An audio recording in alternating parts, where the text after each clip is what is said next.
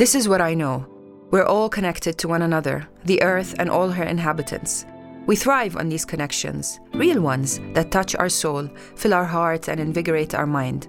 I have been so fortunate to experience this all my life, meeting extraordinary, ordinary folks who inspire and provoke. My name is Khadija Mhesen. Welcome to Adventures of the Soul Conversations. My hope is that they will fill your cup as they have filled mine.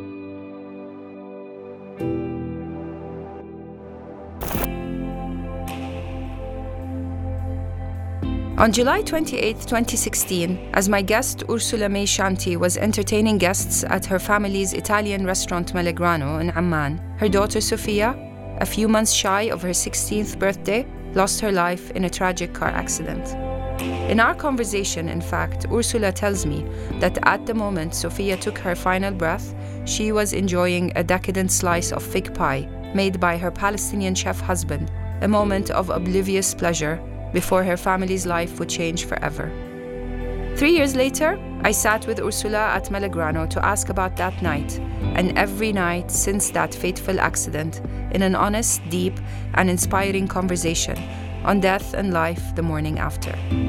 It's totally irrelevant to recite Ursula's biography, but I will anyway.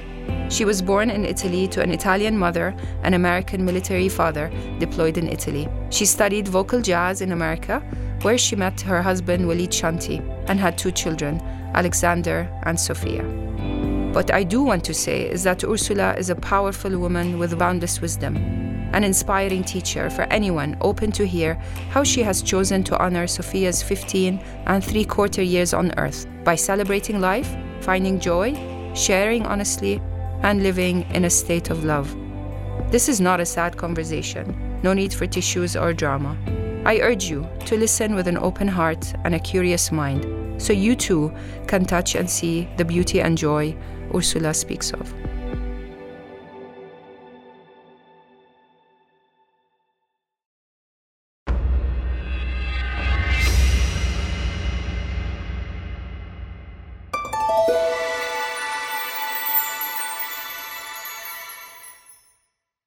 So Ursula, if I was writing your story, I would start with the scene when, or maybe I want to make it into a film, but I would start with the scene where you're in the emergency room and you had the image of your son's teacher. Yeah. So can we start there and then we'll go back and tell the story, but I want you to tell me about your son's teacher. How long ago was that? And what were you feeling? So it was in elementary. We were in Italy. His elementary teacher, math teacher, very nice woman, and I was very attracted to her, to talk to her, and she was very attracted to talk to me. Older? I know this. Older, yeah, much older. And she had 2 children. She had lost one of the 2 boys in a boating accident. He was 18 or 19 years old. And she basically, you could see her black circle still here. She was like the shadow of herself, what she once was. That's what I perceived. So you only knew her, the grieving her?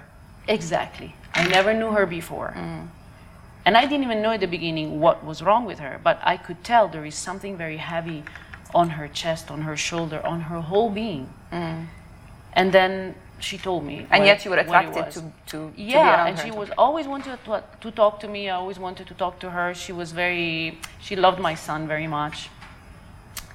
And so the funny thing is that, I could tell that she must have been a beautiful, vibrant, joyous woman. You could see that? I could see it. But now only, like I said, the shadow of it. And you're sitting that night in the emergency room? And in the emergency room that night, in the total confusion of that moment, I felt truly like I was in the Twilight Zone. Out of the blue, I get this image of this woman, which I haven't thought about for years. Why would I think about this woman? Yet the image was right there in front of me, in my face, with her sadness, with her black circles. And I kept seeing it, and I kept kicking it out of my brain because, come on, I have better things to do now. I need to grieve right now. I need to take care of everything. I got my son. I have to let my son know what's going on. I have to take a grip on what's happening. And yet this thought kept coming into my mind, and I understood right then and there what it was for. It was like a message for me. It was a message that I could be that.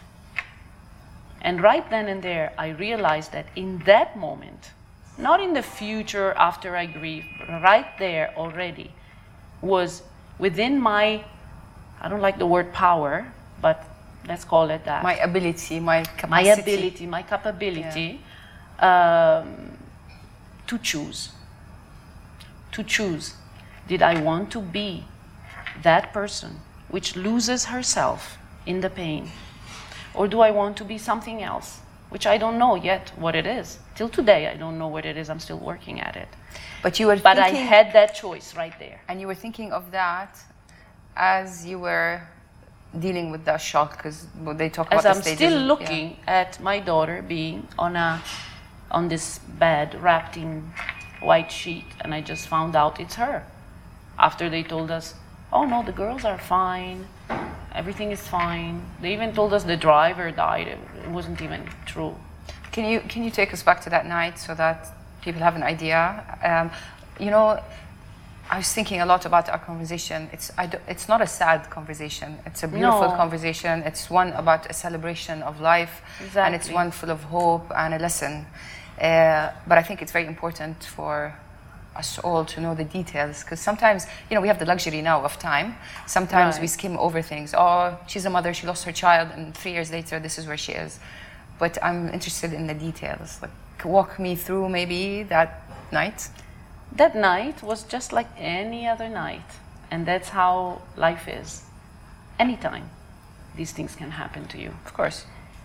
And I remember I was like in the restaurant, full of people, enjoying myself, spreading around my vibe. Hi, how are you? Happy night. A happy night. My husband had made a killer fig pie, and I was eating it with ice cream. And I was like, God, this is so good. What am I doing to myself and my body? The guilt. Oh my God. But it was so good. And I didn't know that my daughter was already dead when I was doing that. And that's the crazy thing. I didn't feel anything. I thought I would feel something. As a mother, you have your connection with your children is so unique. And to some extent, more than a man, more than the father, because you've had them inside of you. You've nurtured them, you hug them, you heal every wound, But that's total BS, yeah? That's total BS. That's nonsense. I know, but and I hope it didn't. That I had. Okay. Yeah. Was there a guilt? Was there guilt about it? Were you guilty? Were you feeling guilty? I felt guilty later. Like, how could I not know? How could I think that I am connected? And all my life I've been reading everything that was spiritual, trying to search for something, for answer, for who I am. And so I thought I'm a connected person. Yet when my daughter's silver cord, call it, snapped forever from her body. You were eating fig pie? I was eating fig pie. I was having a good time. I didn't know. And we got a phone call. Come on, the girls had an accident. You must come to the restaurant. We don't know anything yet. Come to the hospital. Yeah. Restaurant. It's okay. I have a restaurant always in my head. Hospital.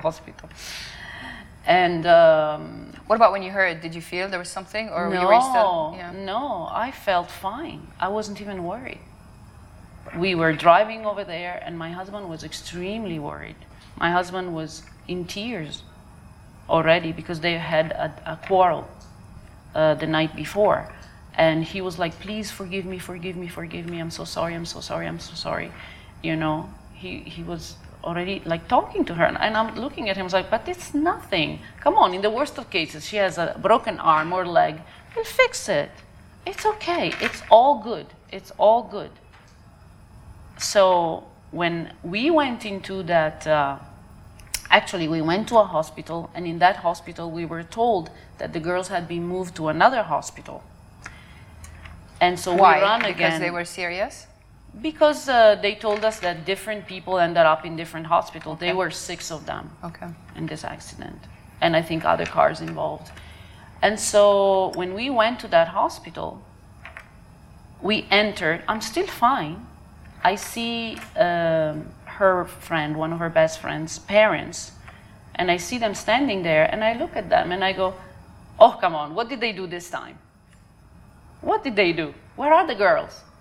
Still completely clueless. And I noticed something though. I noticed, her name is Selena, her best friend. I noticed her eyes. Usually they're green, hazelnut green.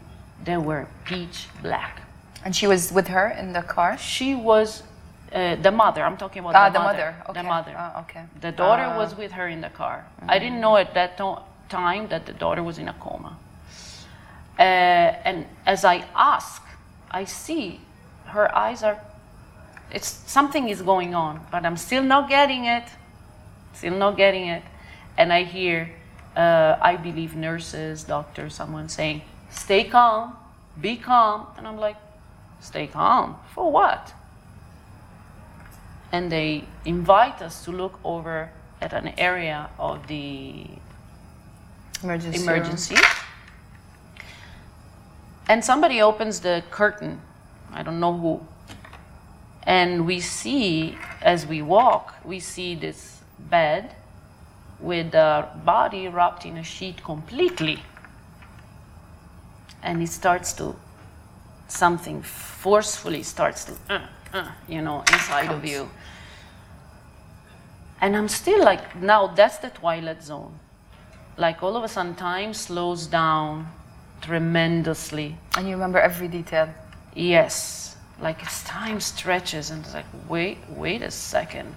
And my husband is saying, what? You mean to tell me the most beautiful girl in Jordan is there? My daughter is dead? And that's when it hit me. That's when it hit me. And I felt literally the strength go away from my body and fall on my knees. Yeah, screaming no. That's what I heard. Yeah. It's like I was in my body, but I wasn't in my body. I was looking at it. It's a movie. It's not my life. And you're still standing? Yeah. And then, of course, they came to try to give me drugs, and I screamed, no, I want to be present, which was so weird. I was like, okay, who's doing this? It's as if I was in it, and I was also witnessing it at the same time. It was so unreal. Unreal. And there was a part of me that was like falling apart, and a part of me that was so together, it scared me. I was trying to think about everybody. Are you very aware what do I do of this paradox happening? Is I like was. And in the same time, I was like, what's wrong with me? This is not human. And the teacher, when did she come to you? When it really sank in that that's actually Sophia. And we, of course, people are crying and people are coming in, and I was like, wow, this cannot be happening. This is a movie. This is not my life. That's when I started processing everything. That's when I saw her face, and I was asking, oh my God, Sophia, what am I gonna do? What am I gonna do? What do you mean? What? And did you feel that was a message from Sophia? I felt this was a message. I don't know if it was from Sophia, but I felt extremely guided. I really felt like there was something else bigger than me there. Wow. So I don't know, Sophia, guardian angels, God, I have no idea, but I felt like there was something bigger. Already, at that moment, as you were dealing with... Because I would have never thought about that woman. For years, I've never seen that woman. And did you make that promise to yourself right then and there? Yes. I even took my son and my husband, because I had that very quick realization that it's a very critical thing that happened. And it's very easy to be taken by the current of, in a way, self-destruction. So I grabbed them both and I took them over to her bed. And I told them, you promise me right now that for her and in the name of her love, we will not let this family fall apart. We will not let ourselves fall apart. We will do everything in our power to be present for her and to love her and to honor her by being the best that we can be. And this was while you were in shock? Exactly. While you were not inside your body? That's why I was freaked out by myself. I literally was freaked out. Wow. I didn't know what was happening. That's why I say, I honestly think I had help. I think you still have help, and I think you're still channeling. I still feel that I have help many times. I've had that feeling. Yes. So what happened when you went home, when you were lying in bed that night? When I was lying in bed that night, finally, all my trying to keep it together, You could let go. came out, and I was shaking in the bed. And we went in the big bed, in the master bedroom, put my son in the middle to protect him, to cuddle him, to be with him. I didn't want him to sleep And by he was himself. how old? He was 19, 19. And Sophia was 16. almost shy of 16. 16. And as it turned, he was consoling me, which was, I found that it was so sweet. He How? was hugging me. He was holding me. So I ended up sleeping in the middle with each of my men on my side. And very, very late at night, in the morning actually, we must have dozed off. And there was that moment, I remember, when you wake up, you really don't know where you're at for like a fraction of a second. And you you're don't hoping know. it was a dream. And You don't know. And I was just almost waking up, and then it hit me like a truck. the pain. Like it's real. It started. I felt like this, oh my God. Took your breath away. And now what do I do? What do I do? And I was like, okay, well, I should take a shower, I guess. Why? Who cares? No, it's okay, I should take a shower. I went into the shower and I remember this feeling, hearing all the cars and all the noises outside. And you're still not in your body, you were just watching? No, I am in myself, but I couldn't believe how the world could keep on going like nothing happened. Yet for me, my world stopped. This beautiful, beautiful angel, she was a beautiful girl, a beautiful soul, died. Unfortunately, she didn't die alone. There was another boy that died, Shadi Abu Jaber, her friend. And I was like, how could just two beautiful souls like this die and the world keeps going? Sun comes out. Sun comes out, everybody drives around, all the noises, and you're there trying to deal with this, And what was your frame of mind? Were you thinking like, I'm going to just deal with this moment and then the next moment? Or were you already ahead? Yeah, I You were couldn't ahead. deal with anything more than that moment. That moment. One moment at a time, one moment. I kept telling myself, one moment at a time. And still living in the total disbelief. I even went to her room like, come on. She must be there, in a way. Like almost as if I want to check. And I open the door and everything is perfectly in its place and she's not there. And it was a great lesson on death immediately, because death is something I never like to talk about. Nobody does. Nobody does, and I don't, it always scared me, But I saw, wow, all her stuff is there, yet she's not there. There you go. Here 1 minute, gone the next. But this is for all of us. We just don't know when it's going to hit us. So it was a great lesson in learning how to make peace with not knowing. Instantly, at that time, that next day? It started there. When I saw how we leave everything behind. And maybe it becomes very trivial for you, this whole... Did it? Like looking at her stuff and... What do you mean trivial? The materialistic thing. Oh, yeah. It was an extreme, great lesson in that one too. How you live everything. Like only your body goes. your skin, whatever is on your skin, because even the jewelry and everything they took off and they give it to you. You are here one moment, gone the next. So he put me in front not only of her death and the death of a child, which is devastating because it's unnatural, right? It's you're not unimaginable. supposed to bury your children. But this happens every day. We got wars all over around us, and devastation, death, injustice is all around us. But all really doesn't touch us. It doesn't. It doesn't until it happens to you. And I always thought, when I hear someone loses a child or somebody dear, you always feel like really bad. But something that happens to others, it doesn't happen to you. And In even fact, death, you don't never assume it's going to happen Right. to you. It's always happening to others. It's Yeah. never going to hit you. Yeah. Even though that's the one sure thing. They say that death. It's the one life sure is thing. the number one cause of death. You're going to be born and you're going to die, and this Exactly. is the one reality Exactly. that we all live Exactly. with. And I think the reason why we have so much to learn from you, Ursula, is how to survive this, but also celebrate this. And to speak about things that are unspoken, because I think we fear that there's a fear Yes. there, and there's also we need courage to face this. I mean, it's overwhelming. So I have no clue what happens in a Muslim country and in a Muslim funeral.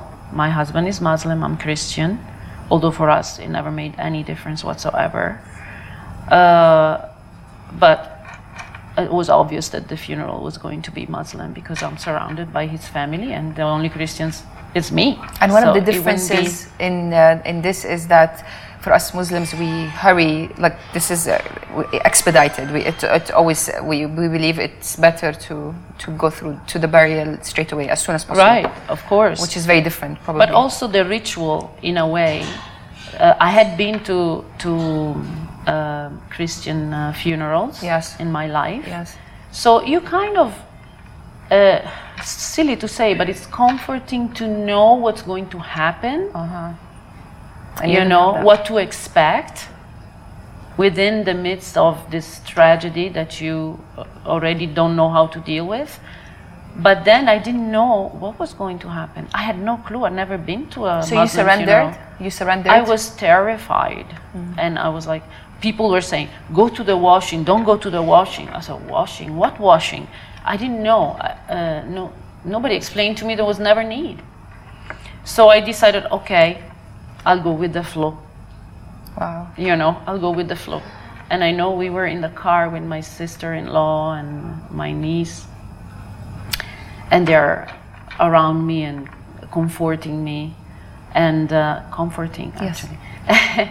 And all of a sudden I got so scared because I didn't know what was going to happen. I didn't know. I have no clue. Did you say? Yeah, I said that. And most of it, I said it to Sophia. I was about to have a panic attack. I could feel it, my heart. I can't breathe. I don't know what to expect. What am I gonna do? And it was like the cherry on the pie. It was that, of course, that wasn't my problem. My problem was much bigger. But you're still living minute by minute. Exactly. Yeah. And she I was your asked, life. I said, Sophia, please give me the strength to go through this. I don't know how to do this. I don't know what to expect. I don't know what's expected of me. And I swear to you, talk about being helped, I felt a total shift. All of a sudden, I felt as if I had taken, I don't know what calming pill, All of a sudden I went like, whoa. As soon as you asked? As soon as I asked, I swear to God. And then I went in and I decided I wanted to see it. I had to see her. And they told me, no, you can't go in. This is the men's side, women's side. I don't know these things. I don't go to pray in a mosque. I don't know. You're talking about the funeral, not her funeral. washing. Okay. Yeah. So when I went there, they said, no, you can't enter like this. So I said, okay, how do I have to enter? And people were proposing different covers and different things. I said, okay, give me something. But you can't enter on the men's side. I said, well, she's on the men's side. I don't care. And my attitude, I swear to God, I felt like, And I don't mean any disrespect whatsoever. I'm just trying to put everything in my frame of mind. You know, my daughter is there, and you're trying to stop me. I was like, try. I felt like Schwarzenegger, you know, in Terminator. Let them try. They probably never even attempted. And somebody tried timidly, and they saw my look. They immediately stepped back. Near her, and I went through the men's side, and she was on the floor in a corner. Nothing like what I was used to. You know, you enter a church full of flowers, a casket. And I'm not saying that one is right and one is wrong, because actually I found it poetic at the end, the way it was done. How? Because I realized later that in our religion, there's a lot of these outer things, you know, the flower, the beautiful casket, and but it's just a mental thing that I'm used to. Then the what you call the cemetery, beautiful, the green grounds and flowers everywhere and sculptures, and you feel like you're putting it in a garden. When we got to the cemetery, I was like, what? Dirt. Oh my God. I thought it was, I'm sorry, I don't want to offend anybody, but I thought it was like a garbage disposal. Bodies like this. We don't know where to walk, and I don't want to disrespect anybody's tomb, and yet I'm walking on top of them. And I was like, what? But then, surprisingly, when I saw it, how it was so simple. Stripped of everything. She was wrapped in this sheet, and they took out this sheet, they gave me this sheet, and then they brought her by hand, and everybody participating. And there was a hole, just a hole. There wasn't a machine like putting down the casket with all this almost mechanical movement. And I don't mean to disrespect my Christian friends either. It's just one way and another. You're just recounting facts. Saying, it's just, So I saw that somebody had to put her body down with their in hands. the hole with the hands, and they were all helping each other. And from a distance I saw my son wanted to be the one to touch her the last time. And he jumped into the hole, and he grabbed her, and he pulled her down. And I swear to God, I don't think I ever loved him more. I felt like, oh my God. He's a man, you're saying. He's a man, and he's putting his sister to lay down, and he doesn't want anybody else to do it. And how difficult it must have been for him. Wow. But how important for his closure. It was his sister. They got along so well. And you're watching? And I'm watching all this. And then everybody was praying, and everybody started putting the dirt on top of her, not on top of a slab, wooden casket. It was immediately, but somehow that didn't offend me at all. I found it poetic. Humans taking care of humans, you know? And we go back to the earth. And we go back to the earth. And if you have belief that we are not our body, then it's okay. It's painful. It's extremely painful. So as you're standing there and you're watching all of this, is this going through your mind, or is this now that you look back and think?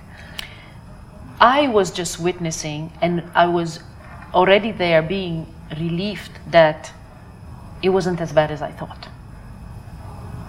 It was, I could see the realness of it, and how everybody that really felt for her and loved her, how they participated, and that was beautiful. I felt it immediately. And then later when I thought about it, I thought how beautiful it is. There is no mechanical things, just humans taking care of humans and taking another human to the final resting place. And even though it was ugly, the surrounding, it didn't bother me, because even there you have to make a choice. What's more important? What's more important? Honoring this soul is more important than how pretty the surroundings are. And then I even gave to myself this thing, okay, now she's blessing this Jordanian ground, yes. And she's going to make it become more beautiful, because she's beautiful. Beautiful soul. And did you feel that you had said your goodbyes then, or was there when you left the cemetery? How was? No, I said my goodbye, my final goodbye, in the mosque when I entered, and something happened, like as if it was orchestrated from not me.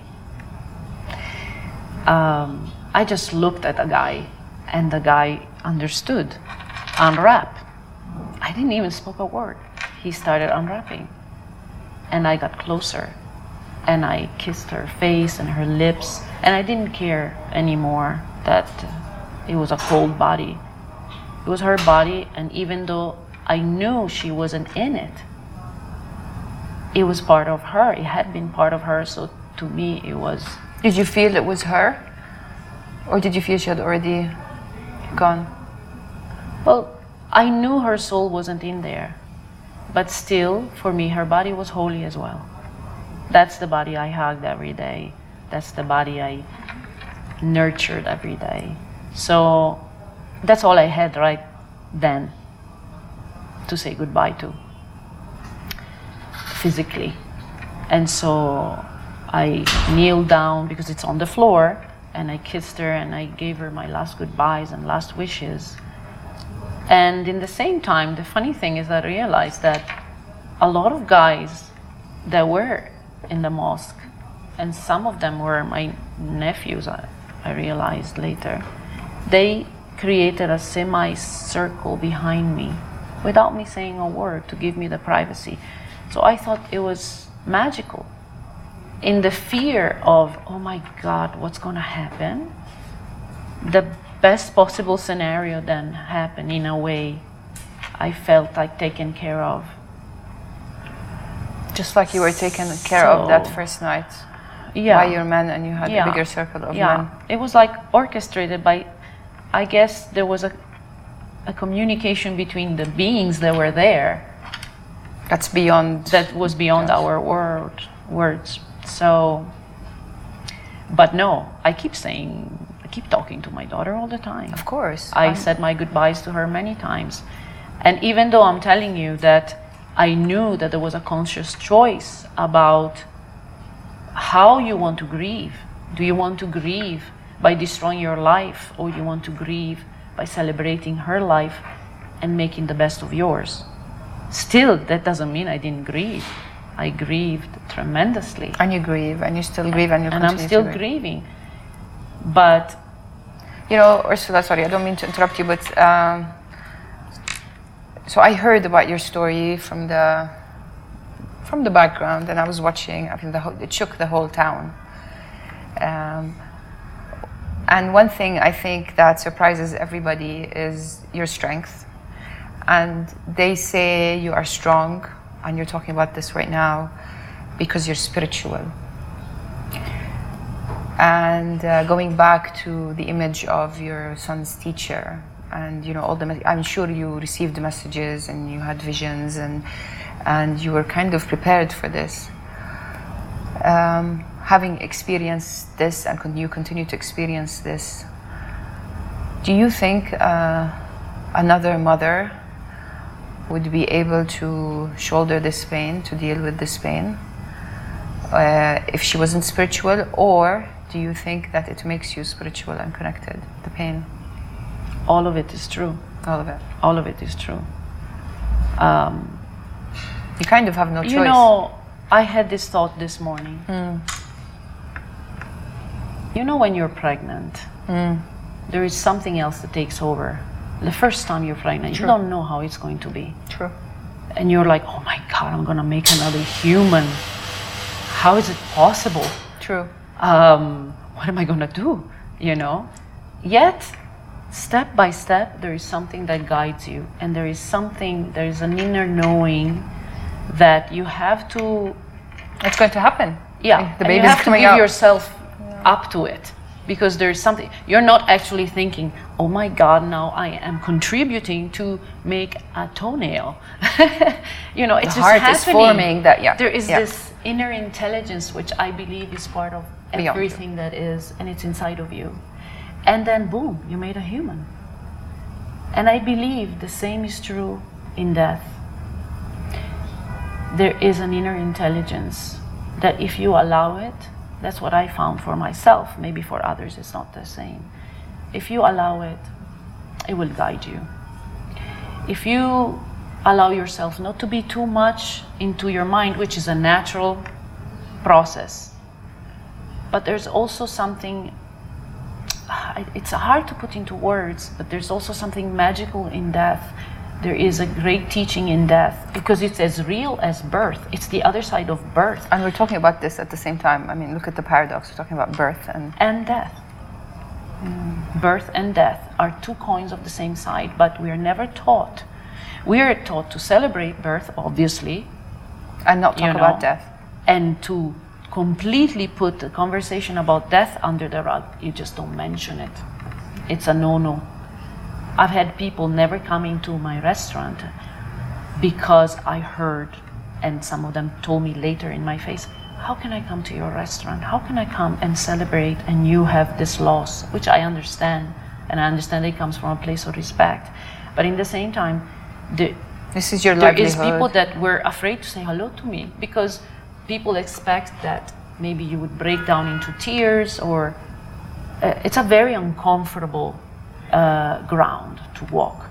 So going back to the process there are Muslim traditions where we have those 3 days of condolences. So those 3 days are kind of permission for everybody to kind of accept what's happening. And maybe I remember myself walking into houses of condolences where I think, oh my God, the minute you step into the door, especially if it's such a tragic loss, someone, it's older people and you kind of expect it's a different story. It's still shocking, but this, I can imagine, and yet we do it. And yet we allow ourselves to talk, to be there, to be present. Maybe people don't talk about it, but they're present with you for those 3 days. But the presence is important. It's very important. And was that healing for you? Is it different from? Well, it was weird because this is not my country. Yes. It's an adopted country. Mm-hmm. And even back then, I didn't know many people. My family were not here. My dad was on his way. And a lot of people come to these places. And I would say that 99% I didn't know. 90%. So you're just watching? So, yes. As people I am watched watching and hugging people I don't know. And I realized there how uncomfortable people are around death because they don't know what to say. Even those 3 days? They don't know what to say. And I know there isn't anything clever that you can say when somebody dies. And that's why I always say, just be present. Just be present, say a prayer, a good wish. I've had people telling me, and this is the weirdest thing, that's just to tell you how a lot of people are so uncomfortable, I had someone, it actually pissed me really off. Someone telling me, well, look at it this way. She was beautiful, beautiful.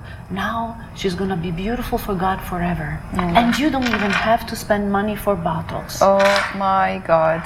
And I will never say who it was, but I was like, really? Oh my God. Really?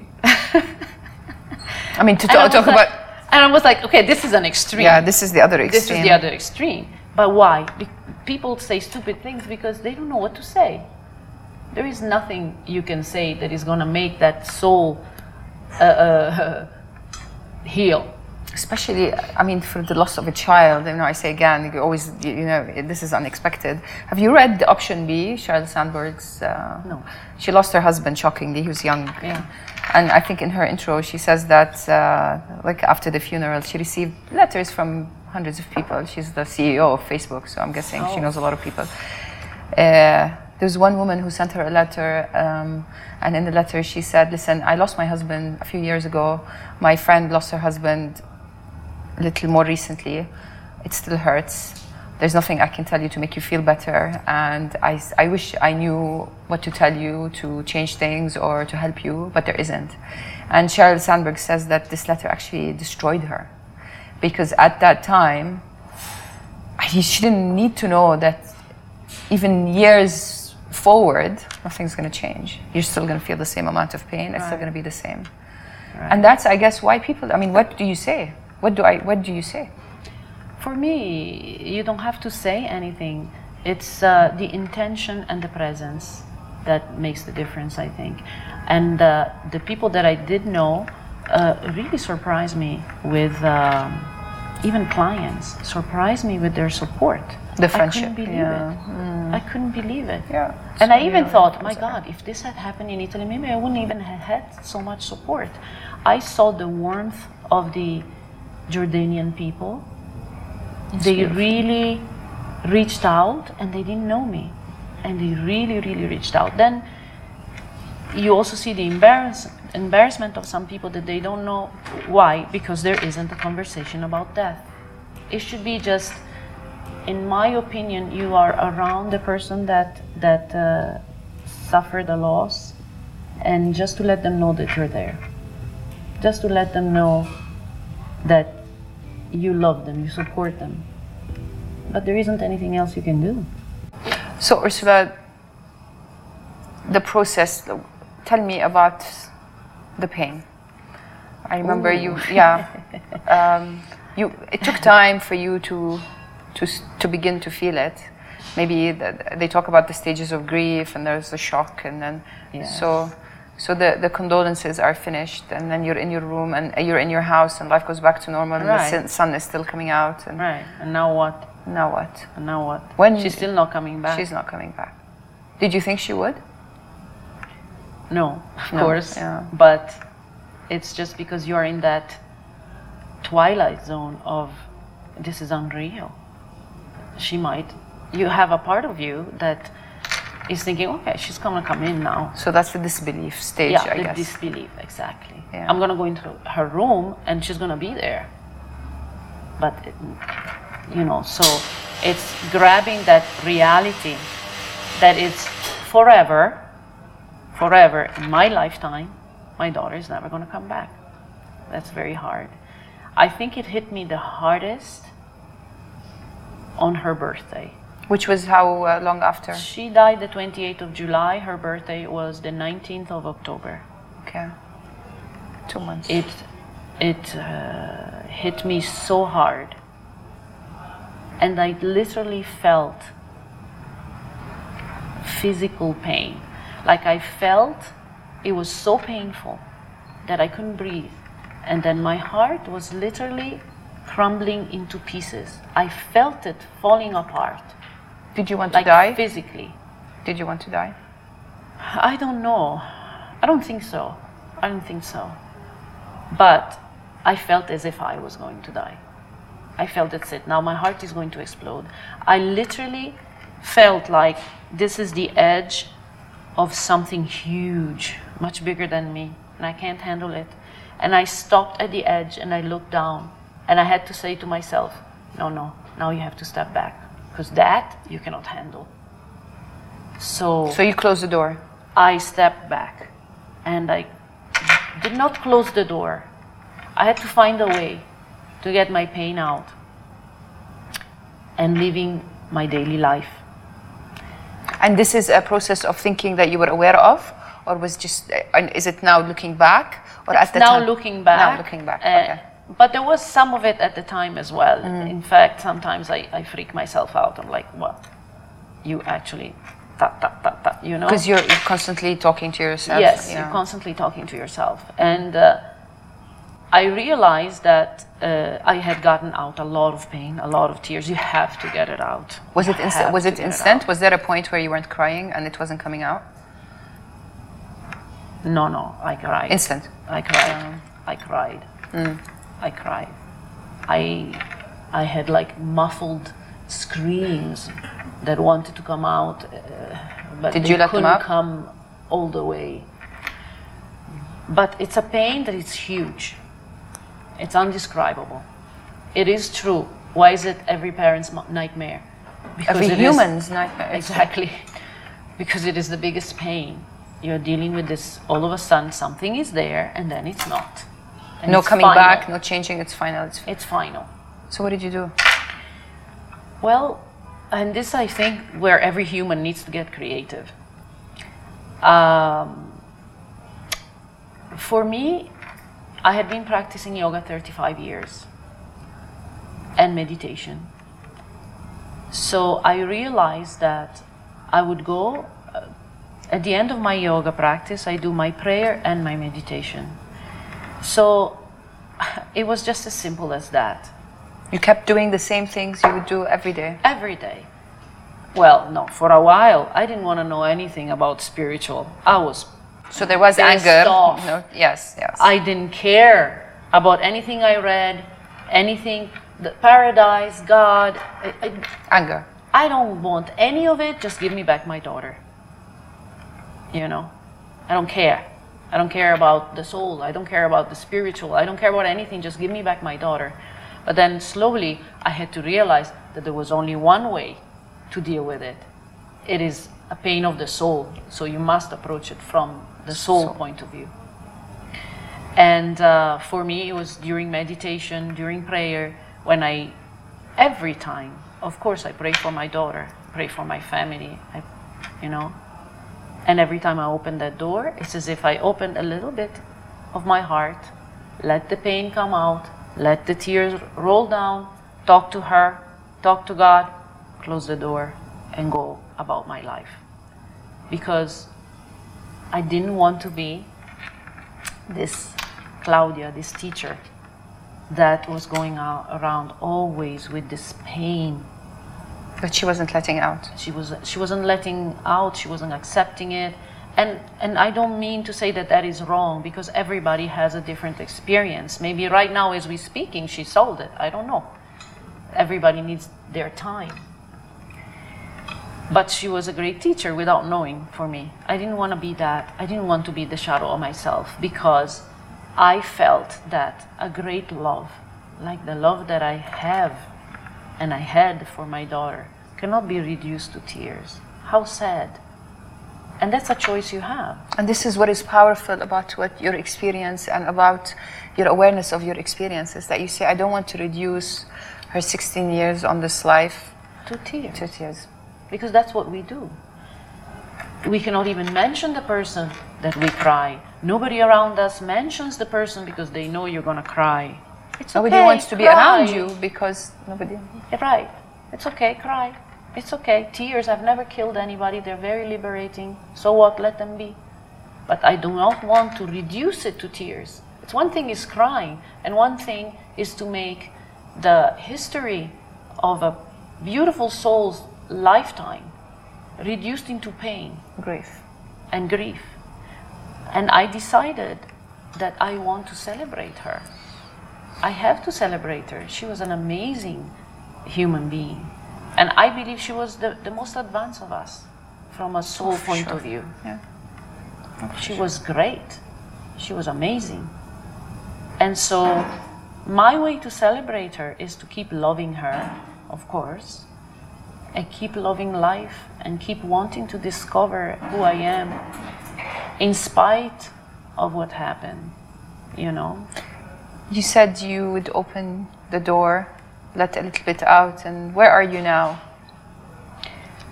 I would think most of it out somehow, because now when I do the same thing, my yoga, meditation, and prayer, which I do every morning after tea and before shower, now it's not pain that comes out.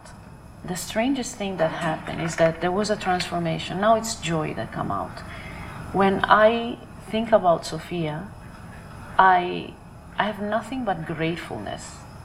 All of a sudden, this huge pain for 3 years is beginning to transform into gratefulness, because yes, I would have liked to have her for more time, of course, but at least I had her for 15 years and 3/4. I even asked my son one day when he was extremely sad, and I said, if you could choose, would you have liked to be a lonely child? Because he was the firstborn. You would have never known Sophia, and you would have never known this pain, but also you would have missed out. Think about it. And he thought about it and then said, no, I would take the pain. I'm grateful for her. I would take the pain, but I would want to have her. And so I tell him even today, you see, you were so lucky. You could have been a lonely child, but instead you grew up from the age of 3 with a great companion, and they were inseparable. They never even fought. Wow. Right? So they were amazingly close. So where is he now, and your husband? Are you all, you know, on we are all working through all this. I think that he, and I hope he doesn't mind me saying this, but he was the one that was hit the hardest, because as grown-ups, we had gone through, of course, not such devastation, but very negative experiences, and we could draw on our pool of toys on how wisdom, maybe. Yes, how to come back up from a great disappointment, from a failure, from something, you know. Yeah. So you kind of have some experience, which really does not in any way, but it's still something that we have. While he, being 19 years old, he didn't have that pool of experience. So it was like his first huge disappointment and pain was one of the biggest. Unbearable. So, of course, he dealt with it by pretending it's not there. So he did what everybody else does. Yeah. In fact, even if I told him, don't go to university, because this happened to him in the moment in which he was supposed to take flight after high school graduation. Leave home. Right. I said, don't go to university. You can take time. It's okay. And he said, no. Why? Why? My life goes on. Why? So, in fact, instead of taking 1 major, he took 2 majors. And he left. And he left. He went to Spain. A few months after. Yes. Of course. He couldn't do it. To find out what I knew. Sooner or later, it's going to catch up with you. And when he was alone, without the family and the friends, in this strange place, new place, it hit him. And so after the semester, we took him back. So no, you're going to stay with us. You're going to go to therapy, grieve, be with us. And when you're ready, you go. Turned out to be a good thing, because now he's completely changed his mind. While before he had left to university to go and do, I want to make money type of thing. I'm going to be into international business and da-da-da. Now there was a shift in him as well, because now he wants to go and study psychotherapy, psychology, to help other children that have gone through trauma. So he's saying, I want to help myself, and while I'm helping myself, I want to help others. So that was a good shift. This is like 50 years condensed in one, like 50, 60, 80, I don't know how many years, 1,000 years, condensed of experience, condensed in the loss of his sister, and wow. But and that's the other aspect of loss. You don't only lose that child. For a while, I felt like I lost 2. Of course. Because he was not himself anymore. He had to go through all his, which is still going. And you had to be strong for him too. I mean, you had Yes. a role, yeah. Yes. And that's why us as women, I believe we, and I don't mean any disrespect to any man that is strong, but in general, women are the backbone of the family in many aspects. And if you fall apart, sometimes everything falls apart. Falls apart. And I believe maybe that's why I forced myself into, okay, I'm going to do it this way, and I'm going to do it this way. Almost like a clinical approach when I could handle it. Because I really felt that if I fall apart, then it's not going to help my family. But you know, that's also your lifeline, because that's your day-to-day life, and that's what you have to get out of bed for. Can you imagine? Exactly. Having no reason to get out of bed. So it is it's 2 aspects. In a way, I didn't want to come to the restaurant and work and be there for my family. I wish I could have digged a hole, go in, Locked yourself up, and come out whenever I was ready. or not come out. But it would have been a hole of tears and desperation and let me be You're in my a own science pain. teacher. Yeah. So the having responsibilities and having to cope with daily life, you know, it was bad on one side because it didn't allow me to, I had to keep a lot inside. You know, you cannot cry in front of customers and you don't want them to have that experience, right? But in the same time, it gave me a strength. That's also one of the ABCs, Ursula, of dealing with it. They tell you, like, continue your routine. You know, you're going to have to get up and shower, you're going to have to do your practice, you're going to have to go to work, you're going to have to drive the car, get the groceries, cook. You know, those mundane things are, in fact, your lifeline. They help you. Yeah. As much as you resent it from one point of view, it's like, why do I have to do this? I don't want to do anything. I don't want to do it. Yeah. I don't want to get up. But then it's good that you do. Yes. Tell me, you told me that at some point, there was a point where you felt so blessed to have been chosen by Sophia for that time for her on earth. Yes. Tell me about that. And when did you come to that? Well, actually, it happened even before she died, when she was little. I remember reading a book that really hit me on the fact that we choose our parents, we choose our situation in life in order to have certain experiences. So my daughter was very small, and I said, by the way, thank you, Sophia, for choosing me to be your mother. She looked at me, she was 3, and she said, You crazy? No, she said, oh, but I didn't come for you, I came for Alex. Really? And I was like, what? That was funny. She came now that I think about it. For her brother. Yeah. So, because of course this experience is as huge as it is for me, as it is for him, and as it is for my husband. Wow. But no, I am very grateful. I am extremely grateful that she chose me, that my son chose me to be a mother. And every day I try to be the best that I can with all my flaws and all my everything, you know. She was a gift. So what now? You're nearing the 3rd anniversary. Like maybe right about the in time 1 month, this comes out. Yeah. In 1 month. So tell me, what now? I mean, you're you know, we had a chance encounter in the street. Yes. And it was really, I mean, so powerful.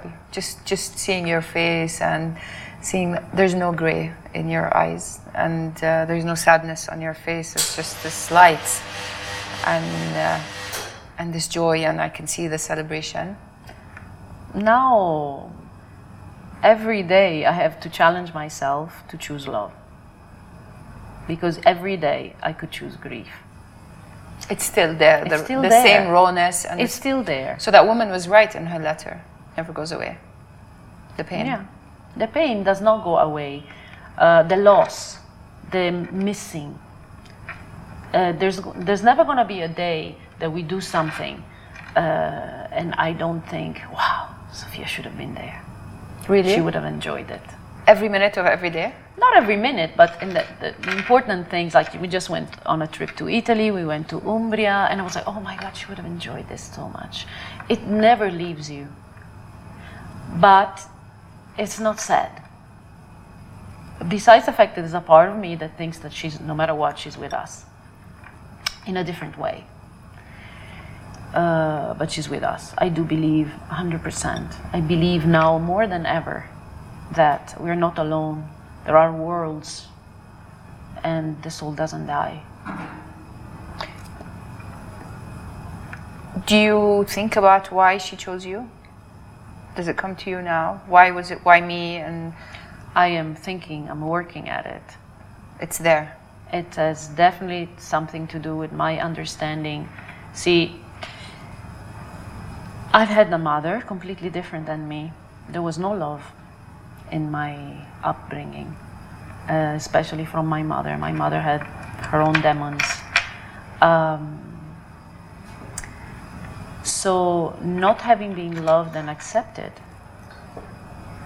to all of a sudden being told by a nurse on the phone that it's a girl, was pivotal for me. Because now everything that was done to me, I had the chance to truly close the circle by behaving differently with my daughter. And I knew this when I was 12. The strange thing is when certain things happen in my life, and I remember standing up 12 years old and saying, this stops with me. Because there's generations of women not loving their daughters. And I said, this stops with me. And we'll only have children from love. That's why my life is so weird, you know. Married someone from a different religion, different country, different everything. That on the surface seems that we don't have anything in common. But no, number one thing, more important, love. So when the nurse said, do you want to know the sex? And she said, it's a little girl. For me, I started crying. I knew it was karmic. I knew now it was my time to step up to the plate. And what am I going to do with it? And to end this. Yes. And I loved her like I never loved anything in my life. And even my son, he knows. It's not that I loved her more than him. The love is the same. But there is something karmic about her. Because the problem in my family generations was woman to woman. There wasn't a woman to man to heal, but a woman to woman to heal. And I felt it. And the funny thing, when she told me it's a girl, I fell on my knees crying. When she died, and I knew, I fell on my knees crying. It's only those 2 times in my life when this happened. Did you think of the moment she was born? And did you remember that? Are you making those connections now, or? I made this connection recently. There is something, though, that happened that night that I don't know quite how to explain. I felt it so strange. As I was looking at her being dead on her bed, I felt in my body, and this is going to sound very strange, I didn't take an epidural when she was born. I felt in my body as if I was going through, inch by inch, her birth. And I kept saying, why is this happening to me? What does that have to do with it? Yet I kept feeling the memory and thinking about it as if it was going through the canal. And I was like, what does that have to do with it? Later I made my reasoning, because this was so strong, that probably it echoed with another tunnel she was passing. The tunnel of life and the tunnel of death. That I made my own explanation. I don't know if it's true, but this is how I explained it to myself. And with that, she has taken with her this whole suffering and pain that ran through the bloodline of your mother and her mother. I believe this probably has a lot to do with it.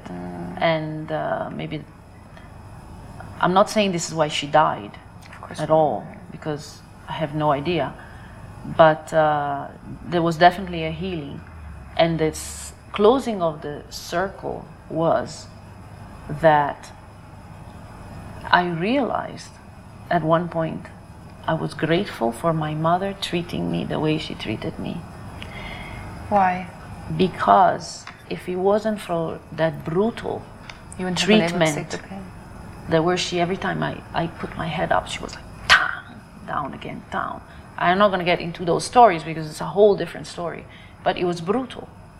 And then she abandoned me several times. She did all kinds of stuff. So she's a soul that has her own things to deal with.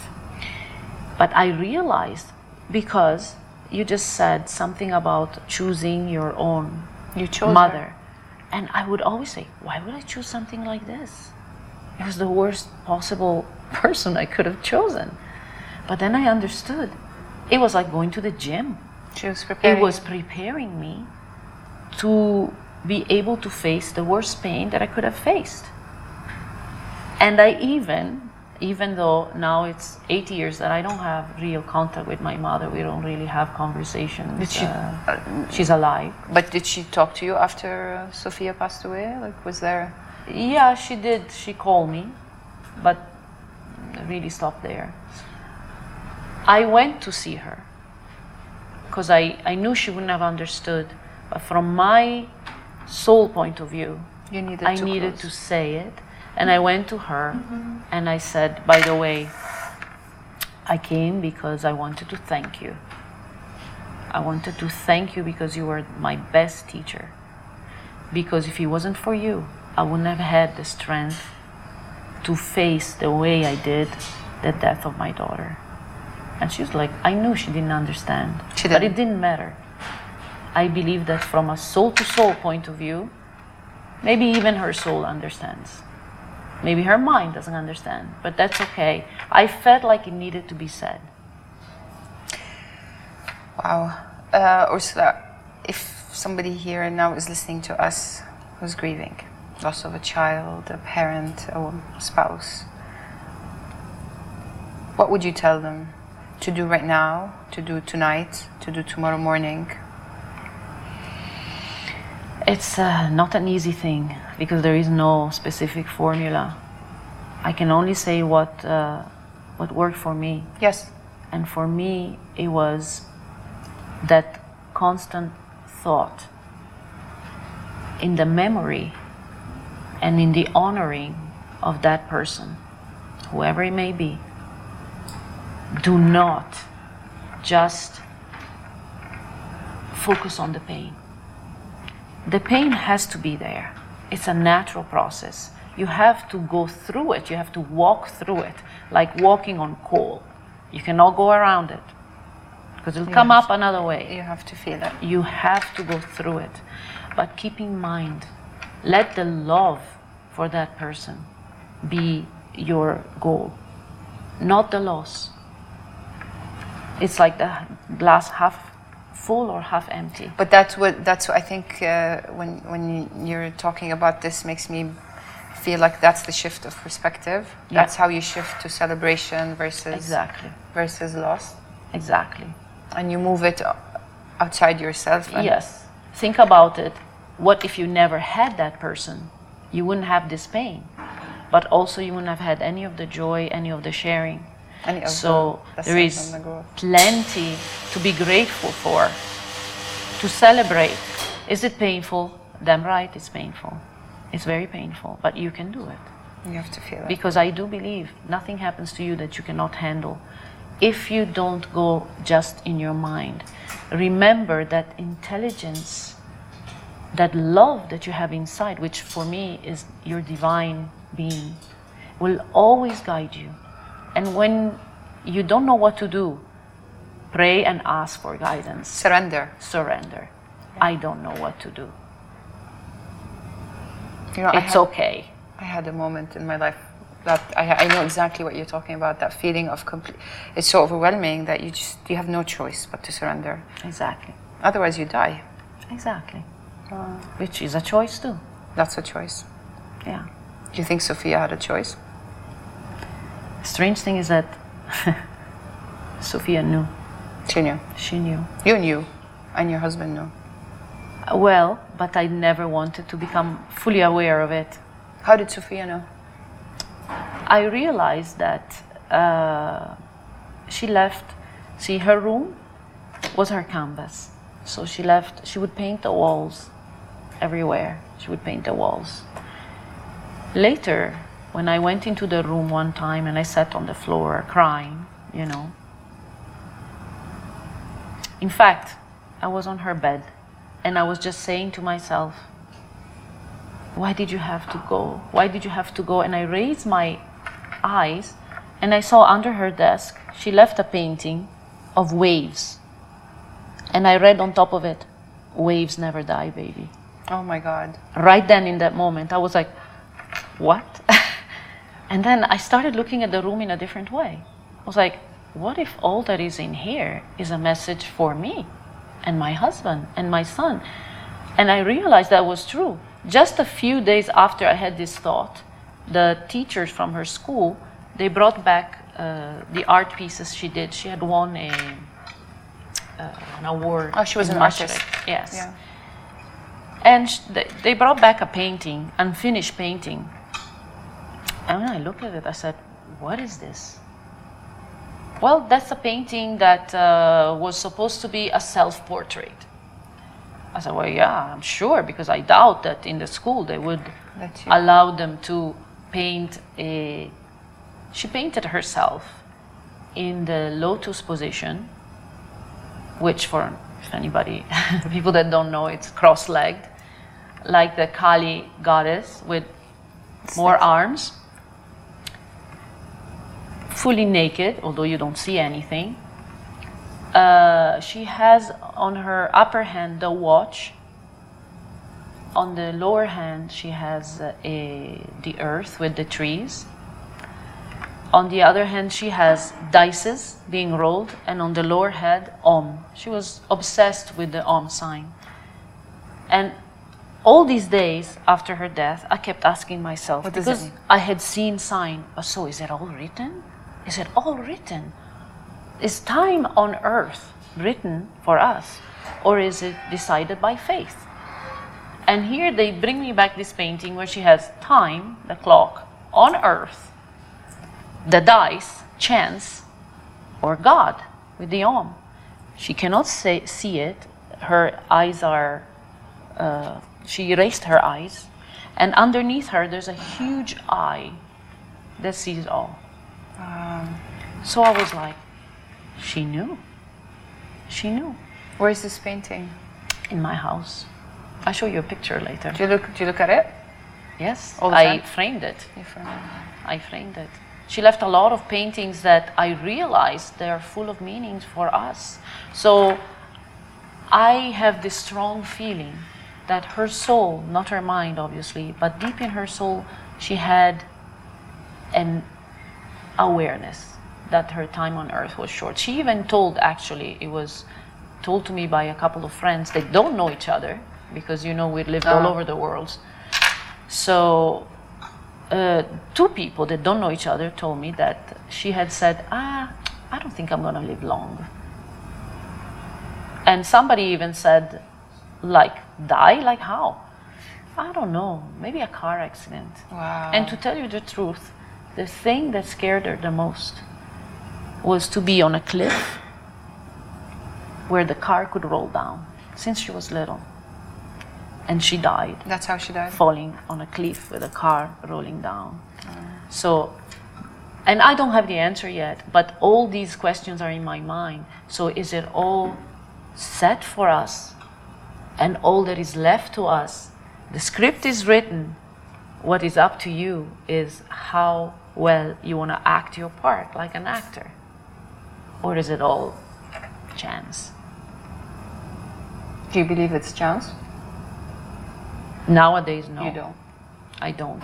But life is what you make of it. Of course. Your will. Are you in touch with the mother of Shadi? No. Why? I tried several times to contact them. I thought that it would be a very good idea to grieve together. Yeah. And we did go to their funeral.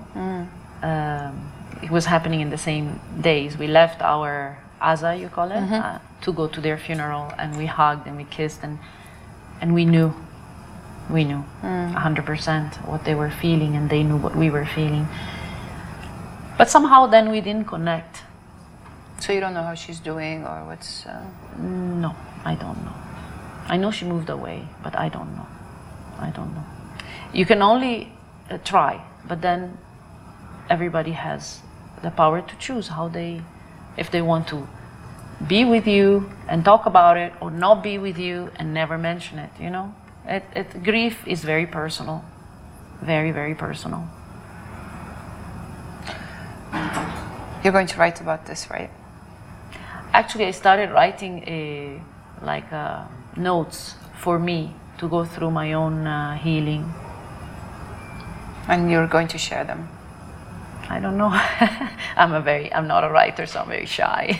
So as I'm talking to you... I will send you what I wrote. And as I'm talking to you, I'm visualizing the fig pie on the cover. Actually, I have a picture, which is a picture that I found in my daughter's phone of her face, and it's just her face with a flower, huge flower in her mouth. And I always look at the picture like, through you, I have to find that flower. Let that flower be born on the pain. Celebrate life. And that, yeah. Wow, Ursula, thank you so much. To be continued. Thank you. I don't talk about these things often. It's very, very healing, and it's there's a sadness with this joyful sadness, because it just uncovers, just like you opened your heart and you let out the pain. It just helps me, and I hope it will help whoever watches and listens. I hope so. To begin to allow this other world that we're terrified of. Yes. To begin to even contemplate. I really feel now, like I told you, I was afraid before about death. Now I'm not afraid. I don't want to suffer, but I'm not afraid of death. I think it's the best part of our life. And I came to the realization recently that the most important time of our life is right before we die. Whatever we have achieved, right then. Because then you go and you cross and you take that with you. And then I guess what is the blessing is whatever knowledge and wisdom you gain at that moment before you die is to be aware of that as you live. Yeah. And I think this is where you are now. Maybe you don't know what it is, what lessons there are, but to be aware that there's a moment that's coming, that everything is going to be clear, and there's something way beyond you, way beyond exactly. This is what I got out of this. There's something much bigger than me. We're not alone. We're not alone. Thank you. Thank you.